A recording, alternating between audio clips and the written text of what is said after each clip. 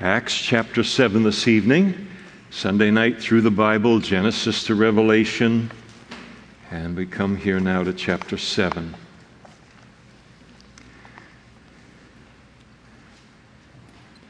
Remember in chapter 6 that Stephen, one of the 7 deacons that it appointed, he was in the city of Jerusalem and he began to share the scriptures and the gospel concerning Jesus in what is obviously Jerusalem, a very, very Jewish environment. I'm inclined to believe that he was teaching on the streets and publicly, and these Jewish leaders and scholars from the synagogue of the freedmen there in Jerusalem began a discussion with him, and theological discussion obviously centered upon Jesus, and they were unable to answer him in terms of the case that he laid for Christ, as we're told in the passage in verse 10. They were not able to resist the wisdom and the spirit by which he spoke. So unable to win a theological argument, and not just an argument for argument's sake, but a very, very important theological argument, the highest, of course, and that is, what do we think of Jesus? What do we think of God's Son in His place? Having lost that argument now, they do exactly what they had done mere months or mere years earlier to Jesus. Having been unable to confound him in any way, he silenced them repeatedly. Now they resorted to false accusations against Jesus, against Stephen, as they did with Jesus. Now an attempt to get done with him and be done with him in that way. And they accused him specifically of blasphemy, and they falsely accused him of blaspheming the law of Moses, blaspheming God the Father himself, and blaspheming the temple. And in their minds, as they're endeavoring to lay this case, however false it might be, clearly they're intending to find him guilty of blasphemy under the law of Moses, so that they can then mete out the death penalty that they will end up meting out here in the end of the chapter, and that is to be rid of Stephen by means of stoning, of killing him.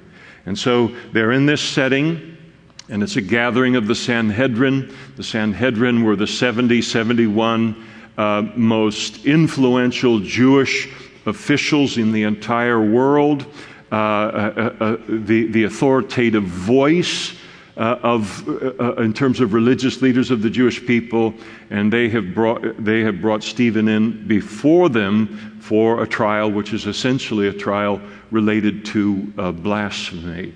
So the charges have been laid out, and then the high priest said to Stephen, "Are these things so?" And so he invites here, as was the case in any kind of a court of law, even a religious court of law, he invites Stephen to make his defense against these charges that have been raised against him. And Stephen begins that defense, and it will run all the way through verse 53. We'll order pizzas in a little bit later this evening. It won't be.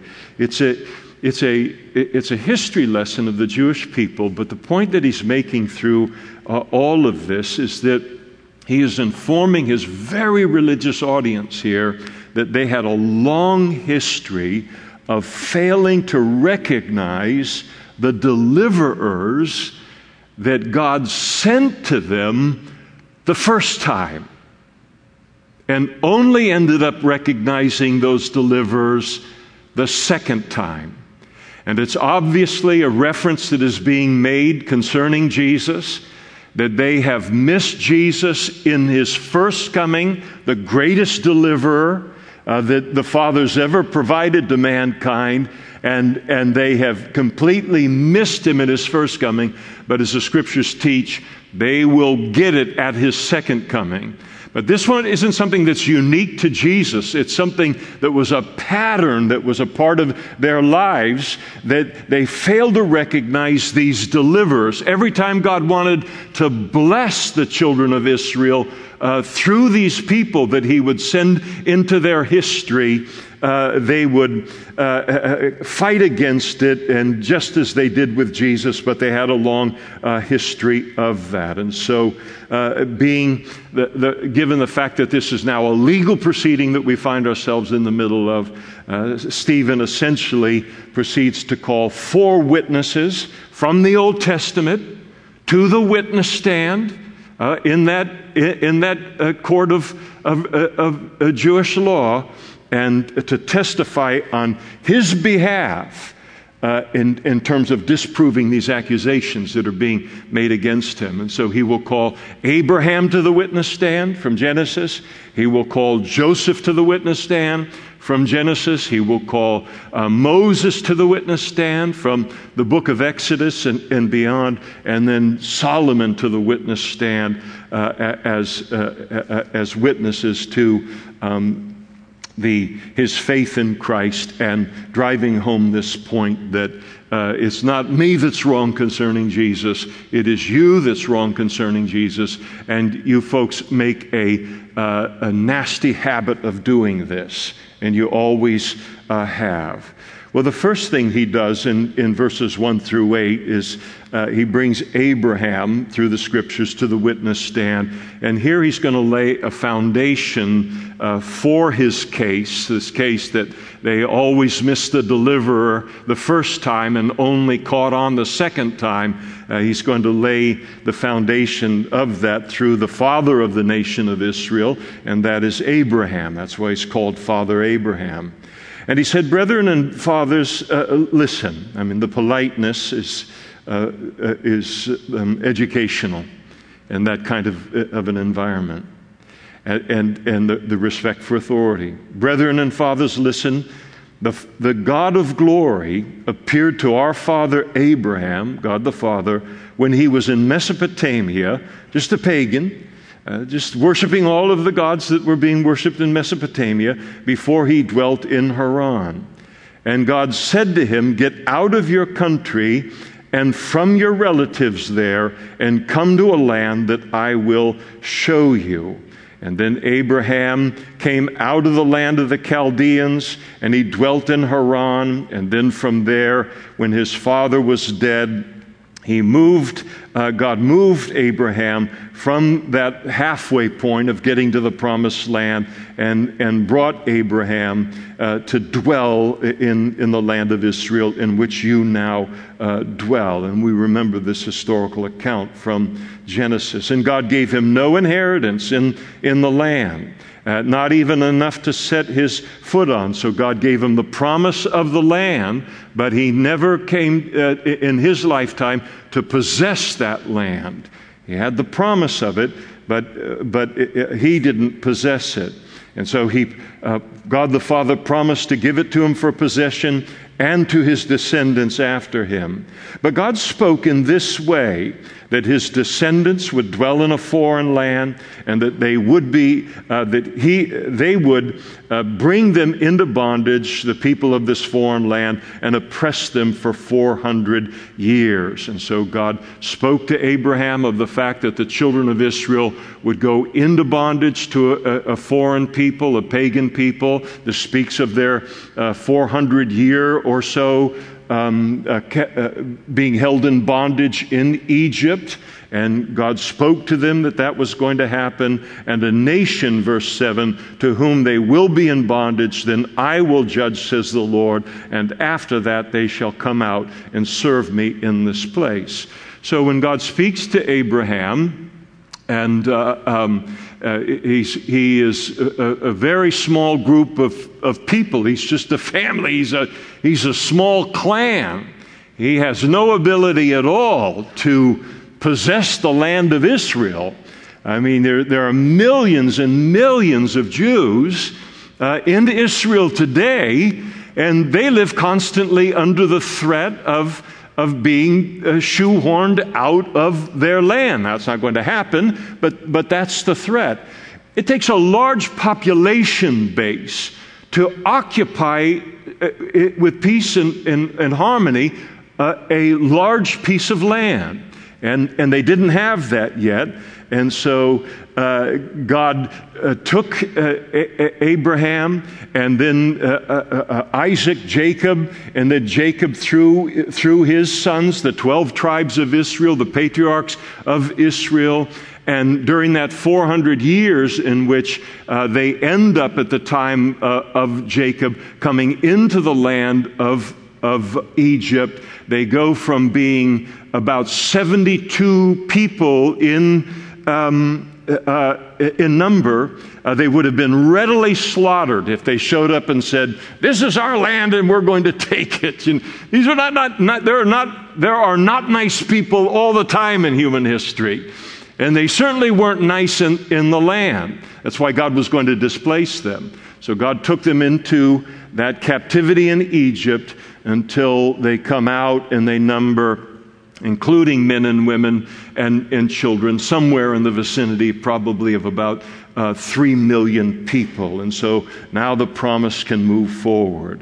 And then God gave to Abraham the covenant of circumcision. And so Abraham begot Isaac, his son, circumcised him on the day, and Isaac begot Jacob, and then Jacob begot the 12 patriarchs of the 12 sons that became the leaders of the 12 tribes of Israel. And so here he speaks through Abraham here, and he declares that the whole nation of Israel it had been birthed in faith. It had been birthed in faith, Abraham's faith. Abraham believed God's commandment, and he obeyed God's commandment.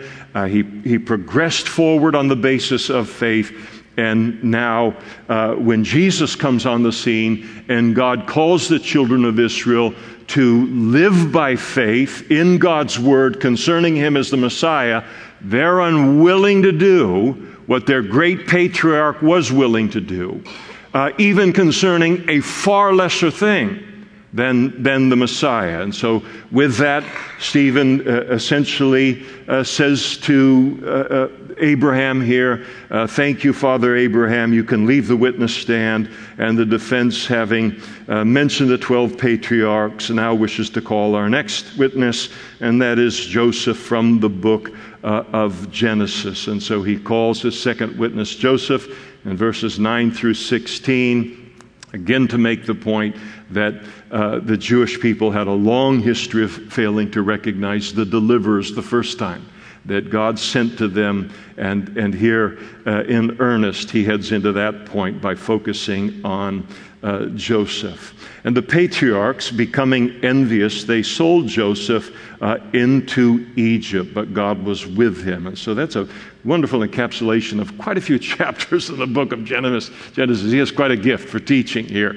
And so remember the brothers of Joseph, they were envious of him, his relationship that he had with his father, and so they sold him into bondage, and he ends up in prison, he ends up in Potiphar's house, and he ends up one day becoming the second most powerful man in the world next to Pharaoh. But this is how it happened. He was sold into Egypt, but we see here the phrase that he pulls out that is all the way, runs like a thread all the way through the book of Genesis, through all the things that Joseph went through, is that the Lord was with him. And that is the determining factor in any situation in our lives.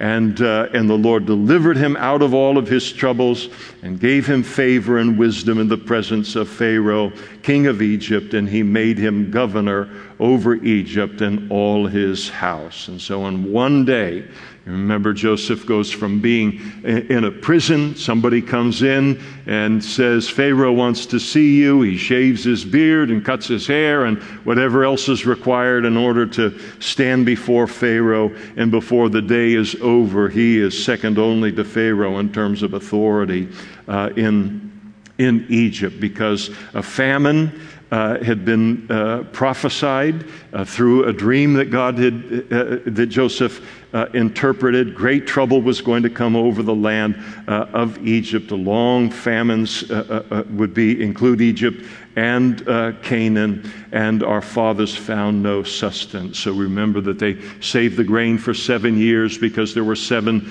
years of famine, and the lean cows and the fat cows and so forth, the famine that was going to come. And so Joseph was over all of that. But when Jacob was in the land of Canaan while his son Joseph was there in Egypt, he still assumes that you might remember that his son is dead, because that's what his brothers told the father.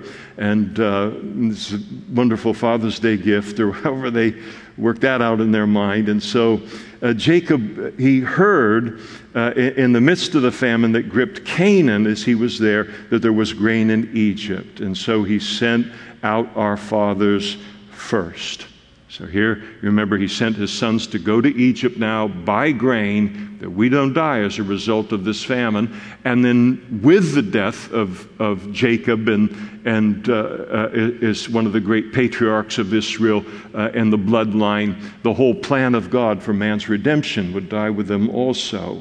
And so he sent out our fathers first, and they went there to Egypt. You remember, they bought the grain, they came back to Jacob, and then they ate the grain, and then the famine didn't go on for a few months or a year or two. It was going to go on for 7 years. So they ran out of the food that they had, the grain that they had bought to eat. And then you notice the next phrase in verse 13. And the second time Joseph was made known to his brothers, and Joseph's family became known to the Pharaoh. They did not recognize Joseph the first time that they came. The second time they came for grain, then Joseph revealed himself to them, and they only recognized him the second time, and Joseph's family became known to Pharaoh. And then Joseph sent and called his father Jacob and all of his relatives to him, 75 people, and Jacob went down to Egypt. He moved into there from Canaan. He died, he and our fathers, 400 plus years in Egypt, quite a few generations of Jewish people. And then they carried back to Shechem, and they were carried back to Shechem and laid in the tomb that Abraham bought for a sum of money from the sons of Hamor, the father of Shechem. And so here, in the same way, the Sanhedrin, the Jewish people as a whole, they rejected Jesus at his first coming, and rejected him as their deliverer, rejected them as their Savior. But they will recognize him belatedly, but it will still happen at his second coming, their second exposure to him, just as was the case with Joseph. And so just as the patriarchs had rejected God's choice of Joseph to rule over them, to bow down before them, the Jewish people had done the same thing to God's choice of Jesus as their Messiah. They rejected Joseph, and they rejected Joseph because of envy. The brothers did, and as we're told there in verse 9, and that's the reason that they had done that. Joseph brings it out.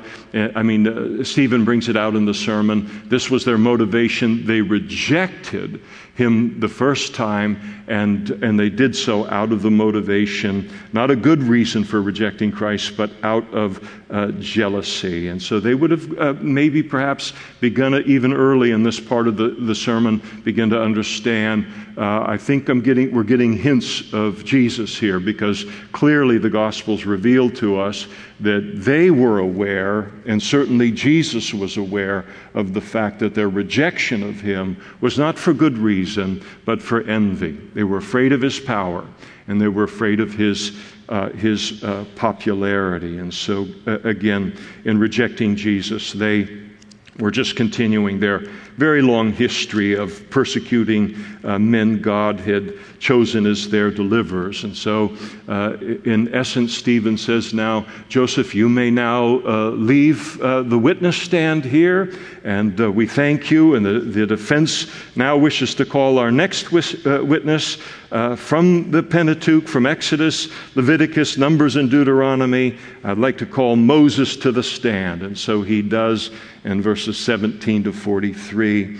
And declaring of Moses, but when the time of the promise drew near, which God had sworn to Abraham, that the people would be delivered out of this bondage in Egypt, the people grew and they multiplied in Egypt till another king or another Pharaoh arose who did not know Joseph. So you got a 400-year gap there. Clearly, this is a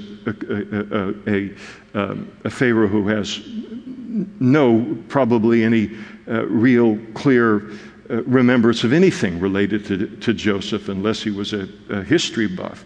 And this man dealt treacherously with our people, and oppressed our forefathers, making them expose their babies so that they might not live. And so we remember in Exodus the decree that was given by Pharaoh, threatened by the number, the birth rate, and the proliferation of new children, and the population of the Jewish population in their midst, concern about it being a destabilizing factor within their population. And so he ordered that all male Jewish children would be killed at birth by the midwives. And so at this time, Moses was born in the middle of this great crisis, and he was well-pleasing to God, and he was brought up in his father's house for 3 months. And so Moses' parents raise him for 3 months, and trying to keep him quiet.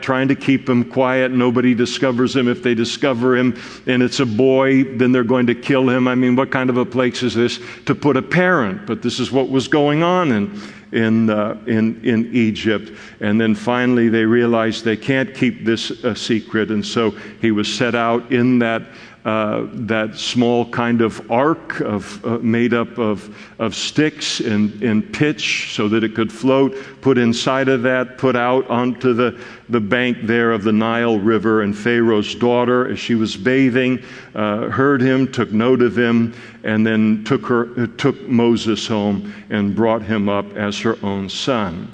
And Moses then was learned, or he became learned in all the wisdom of the Egyptians, and was mighty in words and deeds. Now, when Moses was 40 years old, it came into his heart to visit his brethren, the children of Israel. So he's being raised in this purely Egyptian culture and language and education. But he knows this slave population within the borders, that's his bloodline. These are his people.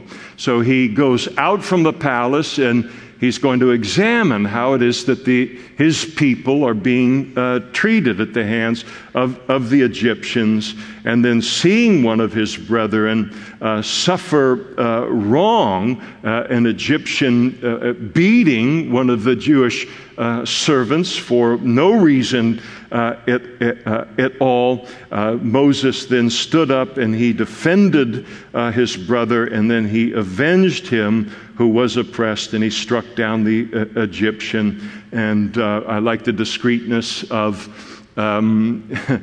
Stephen's language. Moses killed the guy and then buried him in the sand. And that's what he did. And he did that supposing that his brethren, his fellow Jews, would have understood that God would deliver them by his hand. But they did not understand. So at 40 years of age, Moses encounters the Jewish people as a deliverer. expecting them to understand this call upon his life, and at his first coming, they were completely oblivious to it. And the next day, he appeared to two of them as they were fighting, two Jews fighting one another. He tried to reconcile them, saying, "Men, you are brethren. Why do you wrong one another?" And then but he who did his brother wrong pushed him away, saying, "Who made you a ruler and a judge over us? You want to kill me the way you killed the Egyptian yesterday?" And we remember now, Moses realizes that this is common knowledge now. It's only going to be a matter of time before Pharaoh hears about this, and I'll be killed as a result of it. And then he flees from the land of Egypt. And then at this saying, Moses fled, became a dweller in the land of Midian, where he had 2 sons. And then when 40 years had passed, now here's his second coming, the angel of the Lord appeared to him in a flame of fire in a bush in the wilderness of Mount Sinai. And when Moses saw that burning bush, he marveled at the sight, and he drew near to observe it. And here you have, out in the middle of the wilderness, you have a bush that is burning, and yet it's not being consumed. And Moses had attempted to burn for God 40 years earlier, and he had ended up a pile of ashes in 24 hours. So this is a marvel to him. They have to remember, in those days, shepherds didn't have Mercedes-Benzes, and they didn't have cable TV. So there wasn't that much that, if any unusual thing happened, it was a welcome break from pure monotony. So here you have a bush that is burning, and yet it's not consumed. So he's going to go and he's going to investigate, which is exactly what he did. And as he marveled at the sight, drew near to observe, not only was this a burning bush that wasn't consumed, but it was a talking bush, in the sense that God then spoke to him from the midst of that burning bush, saying, "I am the God of your fathers, the God of Abraham, the God of Isaac, and the God of Jacob." And Moses trembled and dared not look. And then the Lord said to him, "Take your sandals off, for the place where you stand is holy ground. I have surely seen the oppression of my people who are in Egypt. I have heard their groaning and have come down to deliver them. And now come, I will send you to Egypt." They didn't recognize Moses as their deliverer at his first coming. They will recognize him at the second coming. And this Moses whom they rejected, Stephen says, saying, "Who made you a ruler and a judge?" is the one God sent to be a ruler and a deliverer by the hand of the angel who appeared to him in the bush. In other words, if you think in rejecting Jesus as your Messiah and as the Savior of the world, you're going to get a different choice one day, you're wrong. That's the Messiah. That's the Savior of the world. That is never going to change. You're going to need to change, and your attitude will change at His second coming. And this Jesus, again, verse 35, Moses, whom they rejected, saying, "Who made you a ruler and a judge?" is the one God sent to be a ruler and a deliverer by the hand of the angel who appeared to him in the bush. And so they didn't get it the first time, and so they've got to take the class again. They got to take the Jesus is your Messiah class again, because nothing has changed about the content of that class. And so Moses will come and be the deliverer, though they rejected him the first time. And he brought them out, the great Exodus, after he had shown wonders and signs in the land of Egypt and in the Red Sea and in the wilderness 40 years. And this is that Moses who said to the children of Israel, "The Lord your God will raise up for you a prophet like me from your brethren, him you shall hear." And so Moses himself prophesied by the Holy Spirit of a deliverer, of a prophet who would come, and speaking of the Messiah who would be like him to the nation of Israel. And so even Moses prophesied of Jesus as the Messiah. And this is he who was in the congregation in the wilderness with the angel who spoke to him on Mount Sinai with our fathers, the one who received the living oracles given to us. That is the law, whom our fathers would not obey, but rejected. And in their hearts they turned back to Egypt. And so here he's going to bring out the fact that make them face the fact that their history was a very long history of rebellion against God. And so you remember when they came out and Moses goes up onto Mount Sinai in order to get the law, and everybody said, "What happened to Moses? This guy, what is it?" You know, and he's up there praying and he's meeting with the Lord and everything, and so Aaron gets the idea of molding a golden calf. How about that? Moses' brother, and he said, they said to Aaron, "Make us gods to go before us. We want a God you can see. And as for this Moses who brought us out of the land of Egypt, we don't know what has become of him." Fairly thankless congregation. Really, they were a rough congregation. I think they make the church at Corinth look like the nicest people in the world in terms of trying to lead them. And they made a calf in those days, offered sacrifices to the idol, and rejoiced in the works of their own hands. And then God turned, as they worshiped that golden calf, God turned and gave them up to worship the host of heaven, as it is written in the book of the prophets. "Did you offer me slaughtered animals and sacrifices during the 40 years in the wilderness, O house of Israel? You also took up the tabernacle of Molech and were involved in the worship of him, the star of your god Rephaim, and images which you made to worship, and I will carry you away to Babylon." And so even though God they came to recognize Moses for who he was throughout their history, in constant rebellion against God. And so here they are. They are accusing Stephen of blaspheming Moses. He's done nothing of the sort. And he says, "Let me remind you of your treatment of Moses.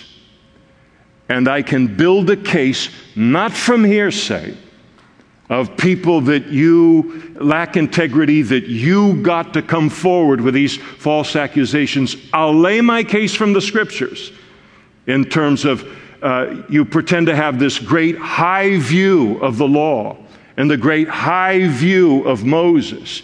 And you never did have a high view of him, and you don't have a high view of him except when it's convenient to you. And then when it's inconvenient to you, you rebel against the law that God gave to him." Was that the start of applause? Is everybody okay right there? I'm just kidding. I'm a little bit distracted, easily distracted. And so it wasn't Stephen that wasn't taking Moses seriously. They were the ones not listening to Moses. And so then Stephen finally calls his fourth witness there in verse 44, and that is King Solomon, the son of David. And he kind of shifts gears here a little bit to address their accusation against him of speaking against the temple. And so he says, our father had the tabernacle. That was that tent of worship, tent of meeting place, kind of a temporary thing that could move through the wilderness and the 40 years of wandering in the wilderness. And they had that tent of witness as God appointed. God had instructed Moses to make it according to the pattern that he had seen. God had given to him, which our fathers, having received it in turn, also brought with Joshua into the land possessed by the Gentiles, whom God drove out before the face of our fathers until the days of David. And so Israel continued to not only worship God in this kind of a portable tent, very elaborate, very beautiful, but tent of meeting with God. But after they came into the land, there was no temple built immediately. They came into the land and they continued to meet with God at in this tabernacle all the way until the days of David, a very long period of time.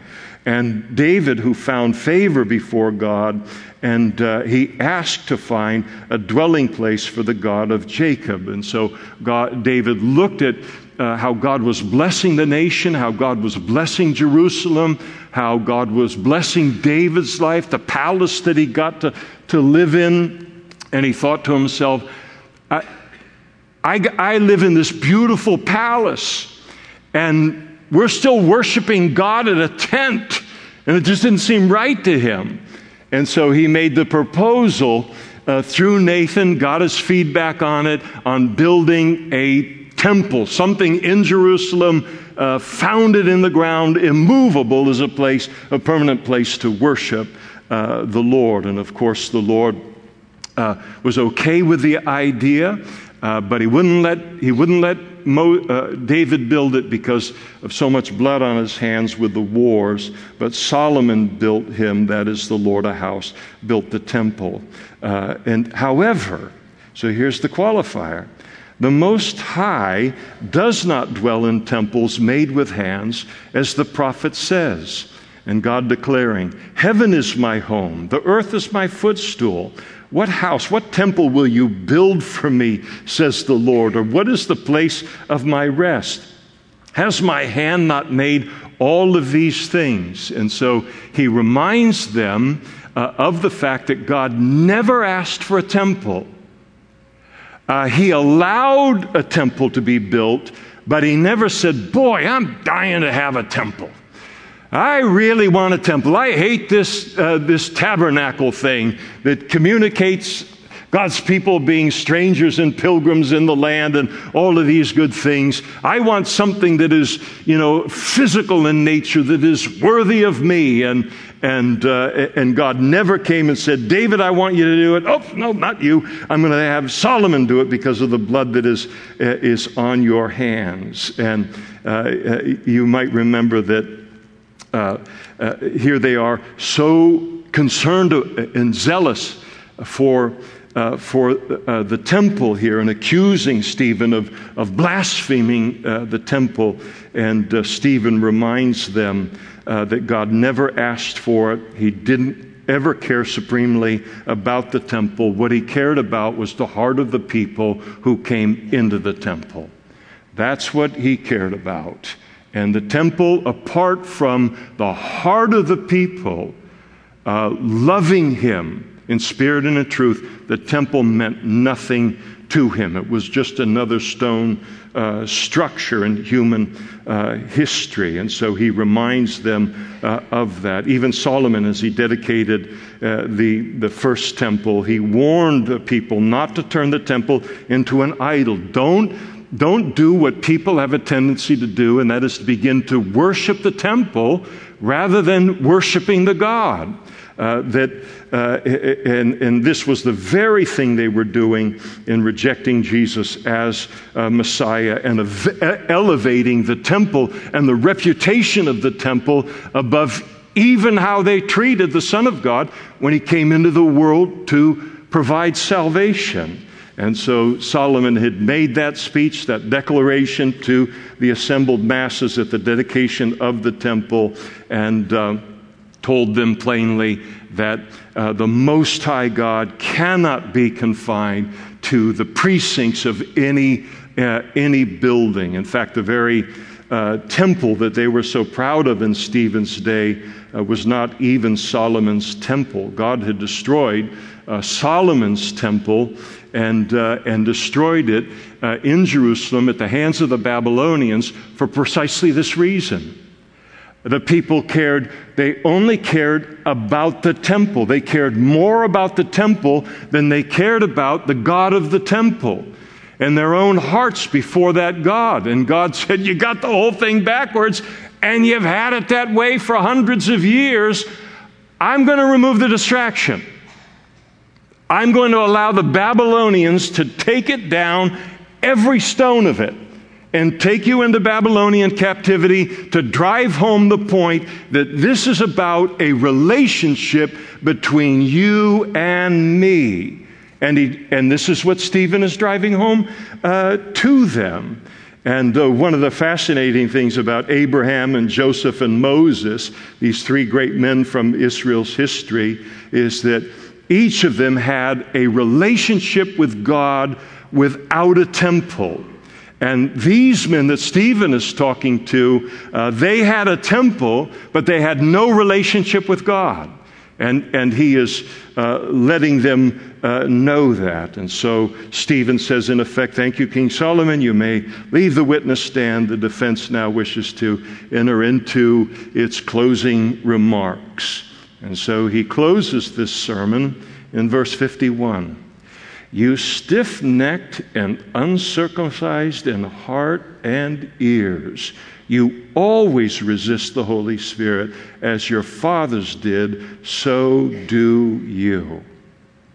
There wasn't a person in that room that was thinking to themselves, what do you mean by that? I mean, this is a real gift for clarity here.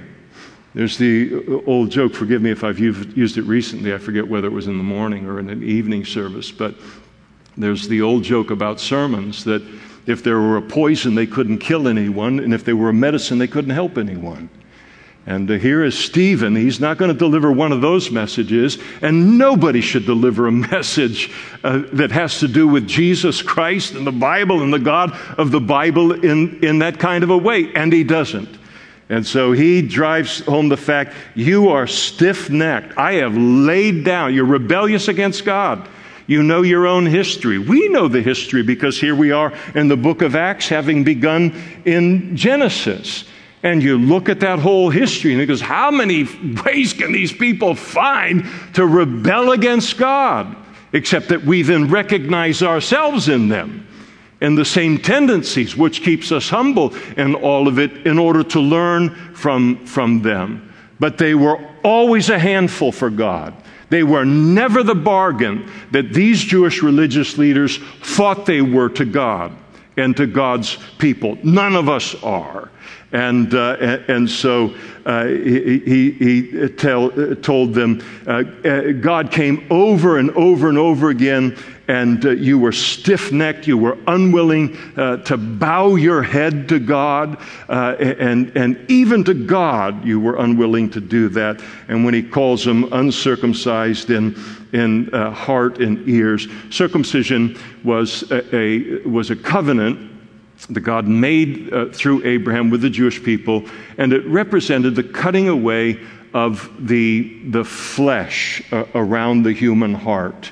And so here he talks about the fact that their eyes, their heart, their ears, all of them were completely dominated by the flesh. You are uncircumcised in heart and ears. You've got this whole outward kind of thing going, but your heart, your lives are untouched and still dominated by the flesh. And then, as he declared also in verse 51, you persecuted every single prophet that God sent to you. And you look at it. You look at Jeremiah, you look at Isaiah, you look at Ezekiel, you just go right down through the list. And what happened to each of them? They all became fabulous wealthy through their prophetic ministry and had private jets and houses in several cities around the world. And no. Their worst enemies in the world were not the Philistines or the Moabites or any group of pagans. The greatest danger to these men was God's people themselves. And he just reminds them of the history. Remember how you treated every prophet that God sent to you to speak to you many things, but supremely of the coming of Messiah and the description of him. And then there in verse 52, which of the prophets did your prophets not persecute? And they killed those who foretold the coming of the just one, Messiah, of whom you now have become the betrayers and murderers. You killed those prophets. You mistreated all of those prophets in the Old Testament, your fathers that you're so proud of. And without learning from their lives. And if your fathers were shameful in their treatment of the prophets, you have topped them because you have murdered the Messiah. That's your legacy in history. The Messiah of whom these prophets spoke, their responsibility before God in this regard. And then he declares in verse 53, you who have received the law by the direction of angels, and you have not kept it. And so they accused Stephen of blaspheming the law of Moses, of breaking the law of Moses. And he says, you're the ones that have no regard for the law of Moses. And in that moment, that closing statement of that sermon, I mean, you wish you could be a fly on the wall, right, in history? Or if you've ever been in a room where something happens and it's like, whoa. I'm not here. This is so intense and so heavy. And what Stephen has done is he's turned the whole trial on its head. And the Sanhedrin, they know that that's happened. And they've gone from being the ones that have put him on trial, and it's clear before the entire courtroom that he has now put them on trial on the basis of the Word of God. He has established them to be guilty of every single thing they accused him falsely of being guilty of. And so with that, he finished his sermon. He has said everything that he feels like he's supposed to say by the Holy Spirit. And it's important to recognize that when he declares this message to them, the tone of it wasn't, his eyes bulging out of his head or anything like that. When they stone him, he's going to pray for their forgiveness to the Father. He loves them. And what it is that he's declaring to them, faithful are the wounds of a friend, right? The kisses of an enemy are deceitful, the Bible says. He loves them enough to tell them the truth here. Well, the reaction of the Sanhedrin to the sermon is in verse 54. When they heard these things, they were cut to the heart. I don't know if you've ever been cut to the heart. Doesn't sound fun. And they gnashed at him with their teeth. And the word, the cut to the heart, it means they were sawn asunder. They were so deeply convicted at what Stephen had said to them, they understood it. They got exactly what he was saying to them. So the response is not going to be out of a misunderstanding. They understand what it is that he's saying. I mean, I think that typically we like to think that when somebody comes under deep conviction, it's going to bring repentance and remorse and humility, and they're going to be down on their knees before God. All of that depends on the heart of the person who's been cut to the heart. Now, there's a certain kind of person who gets convicted or cut to the heart in this way, and it produces rage. And that tells you how far away the hearts of these men were, by and large, from God in that setting. And they became so upset with Stephen, we're told, that there was the physical reaction, I mean, just almost involuntary here, of gnashing their teeth. And so their faces contort. They begin to grind their teeth in this kind of uncontrollable rage directed toward Stephen. They're making some kind of guttural sounds here. And you just stop and ask yourself, when is the last time you have been so angry in life that it resulted in you contorting your face and gnashing your teeth?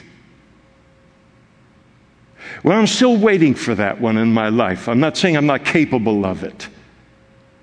But that's going really, really far for these kind of a physical manifestation to a message of truth. But again, this is where their heart is. This is how far away they are from the heart of God. And then that wonderful word "but" that begins so many verses in the Bible, and it means there's a shift of gears here. Forget what's just come before. Now put our focus on something else. But our focus is put completely upon Stephen, being full of the Holy Spirit.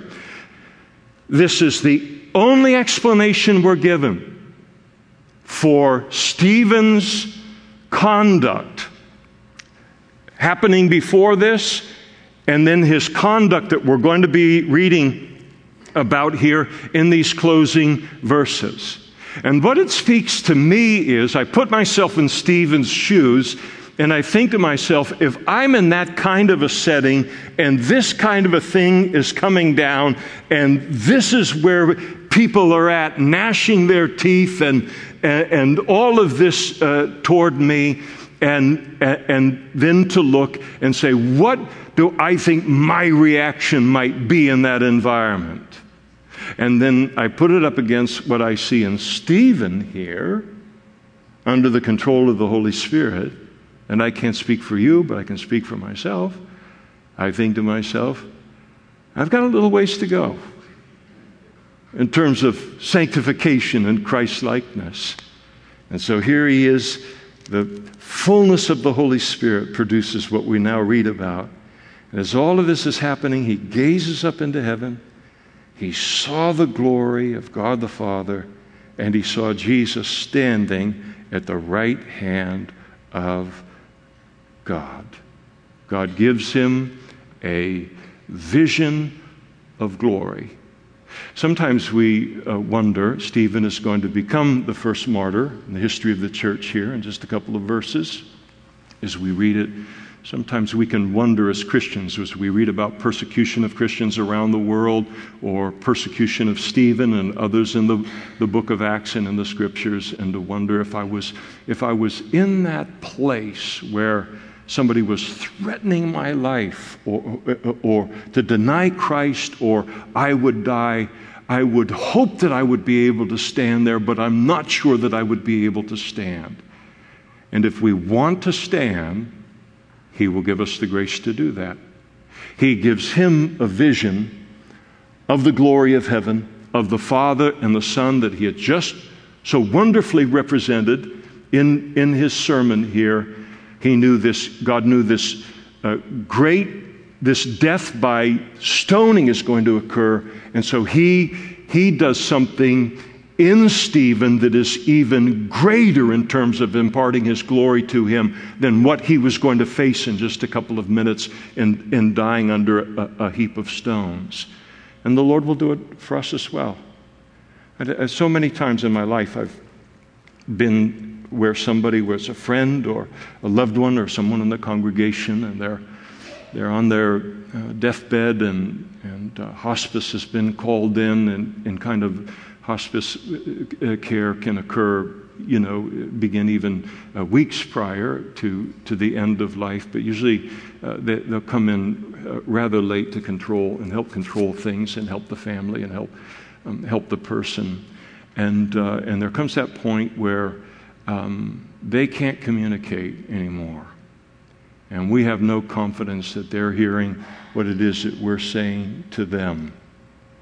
But all the way down for a Christian, all the way down in their spirit, we have the confidence that God is meeting with them there in a way that we can't see and that we can't understand.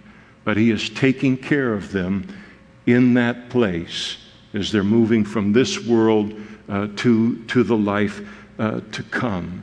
And so He looks up and He sees all of this glory of God, the Shekinah glory of God that represents the presence of God. He sees Jesus standing, and this is unusual here, as Stephen declares that, and Luke declares that that's what Stephen saw here in the situation, because as we read about Jesus' present place in heaven, following His ascension into heaven and prior to His return at His second coming, He's always seated at the right hand of the Father. And yet Stephen sees Him here standing. And there's a lot of opinions about that, a lot of good opinions about that they stood in honor of this beautiful defense that Stephen had given from the Scriptures. When something outstanding happens, I hope I'm not being sacrilegious in any kind of a way, but people will typically, when they're exposed to something that is extraordinary, they'll show their appreciation by standing or standing applause. And so it could very well be something like that, certainly an expression of Jesus' love and concern for Stephen in that moment, and a faithfulness to him. And I think also Jesus stood in order to receive him in a moment into heaven. So you have these songs that talk about when a Christian dies and then goes to heaven, and there's the old hymn that talks about a band of angels coming for to take me home, and that kind of thing. Nothing of the sort will happen. Jesus declared, "Let your heart not be troubled." He said, "You believe in God, believe also in me. In my Father's house are many mansions. If it were not so, I would have told you. I go to prepare a place for you, and if I go to prepare a place for you, I will come again and receive you to myself, that where I am, there you may be also." And that moment of death, I don't see a band of angels. We see Him bringing us, delivering us into the glory of that heavenly scene. And so here is Stephen, this beautiful vision that is given to him by God, and then he articulates it to this audience here. I just love it. The beautiful innocence and without guile of his relationship with God and his love for this audience. He's not going to keep it to himself. They don't deserve to hear this and know any of it. He said, "Look, I see the heavens opened and the Son of Man," speaking of Jesus as the Son of God, "standing at the right hand of God." And so, as he declares Jesus not only to be the Messiah, but declares him to be the Son of God, that is divine, then they lose it. They cried out with a loud voice and trying to drown out anything else that he would say concerning Jesus in that setting, and then they stopped their ears. It's such a mature response to a theological discussion, and yet it's what they were forced to resort to. Because by the time he got done by the Spirit of God dismantling that thing that was going on in that courtroom, That's all that they had left. Saying their voice, I don't want to hear, I can't hear anything, we're not listening to what you're saying. They ran at him with one accord. They cast him out of the city of Jerusalem, and they stoned him, probably in the place of stoning, or the place of capital punishment in Jerusalem, that is Calvary. That was the site at which execution occurs. Most often, this is under the time of Rome, most often by crucifixion. But they take him out, and they cast him out of the city. They stoned him. And the witnesses laid down their clothes at the feet of a young man named Saul, and they stoned Stephen. And so here is the stoning that they brought to him, the means of capital punishment under the law of Moses. All of it is completely illegal under Roman law. Rome kept the right of capital punishment solely to themselves and did not yield that in any way to the nations that they occupied. And so they go against the Roman law here. We wonder, why in the world did they get away with it? There's a couple explanations possible. There's a period in AD 36, just after Pontius Pilate was dismissed from his position there as a Roman official in Jerusalem and in Israel, where there was no effective Roman rule for a short period of time. And so maybe the martyrdom of Stephen took place at that time. Another explanation is that this took the Roman forces by surprise. Pilate, whose headquarters would have been on the seaside at Caesarea, and except during the feast, had no opportunity to react to something that was happening so quickly. But here, the religious leaders, they take him out, and whatever the consequences might be from Rome, they decide to risk those consequences. As the old saying goes, better to ask forgiveness than to ask permission. And that's exactly what they do here in the stoning of Stephen. So they stoned him, and they stoned him as he was calling on God and saying, Lord Jesus, receive my spirit. Echoes of Calvary, right? Jesus crying out to the Father for the Father to receive.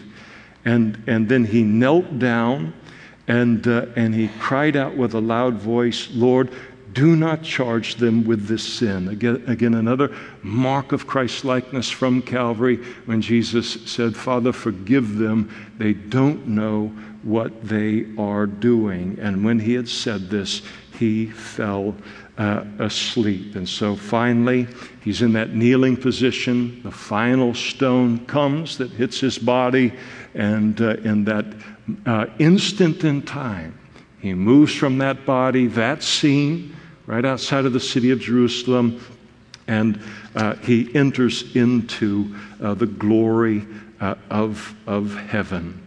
And as we're told here in this description of the clothing being handed to a young man by the name of Saul, this was none other than the man who would become the Apostle Paul, Saul of Tarsus. Later on in the book of Acts, Acts 22, verse 20, when Paul was at that scene, and he never forgot that scene. And he declared, and when the blood of your martyr Stephen was shed, I also was standing by, consenting to his death and guarding the clothes of those who were killing him.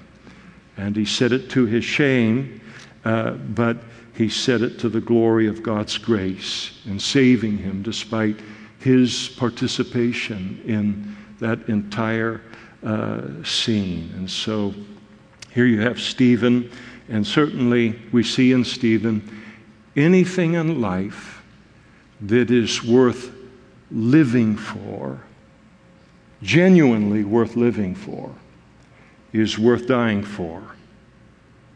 And there are many things that fit into that category, but a relationship with God and our Christian witness is one of those things.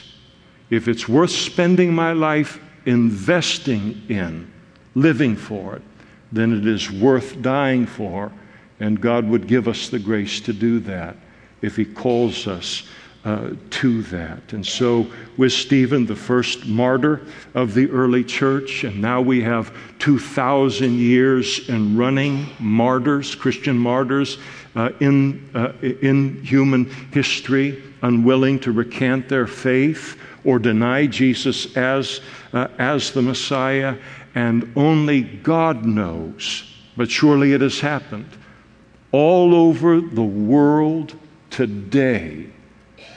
Brothers and sisters, just like us and like Stephen, have given their lives for what they believe in concerning Jesus Christ.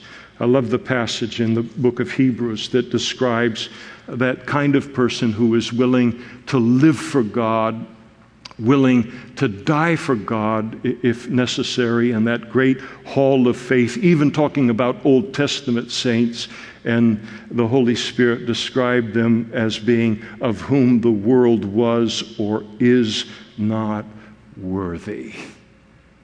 What a wonderful privilege it is to be in the body of Christ, to be a part of a spiritual family like this, with people like this, not just in Modesto, not just in the United States, but all around the world. And as we look at Stephen and we see the kind of family that we've been born into, it's inspiring for us. It's humbling in our lives and gives us just that great sense of privilege, not only to know Jesus as Savior, but to be able to walk with Him and grow in Him with one another. Stevens all around the world, all day, every day. Really beautiful, beautiful passage of Scripture. Let's stand together now and we'll close in prayer.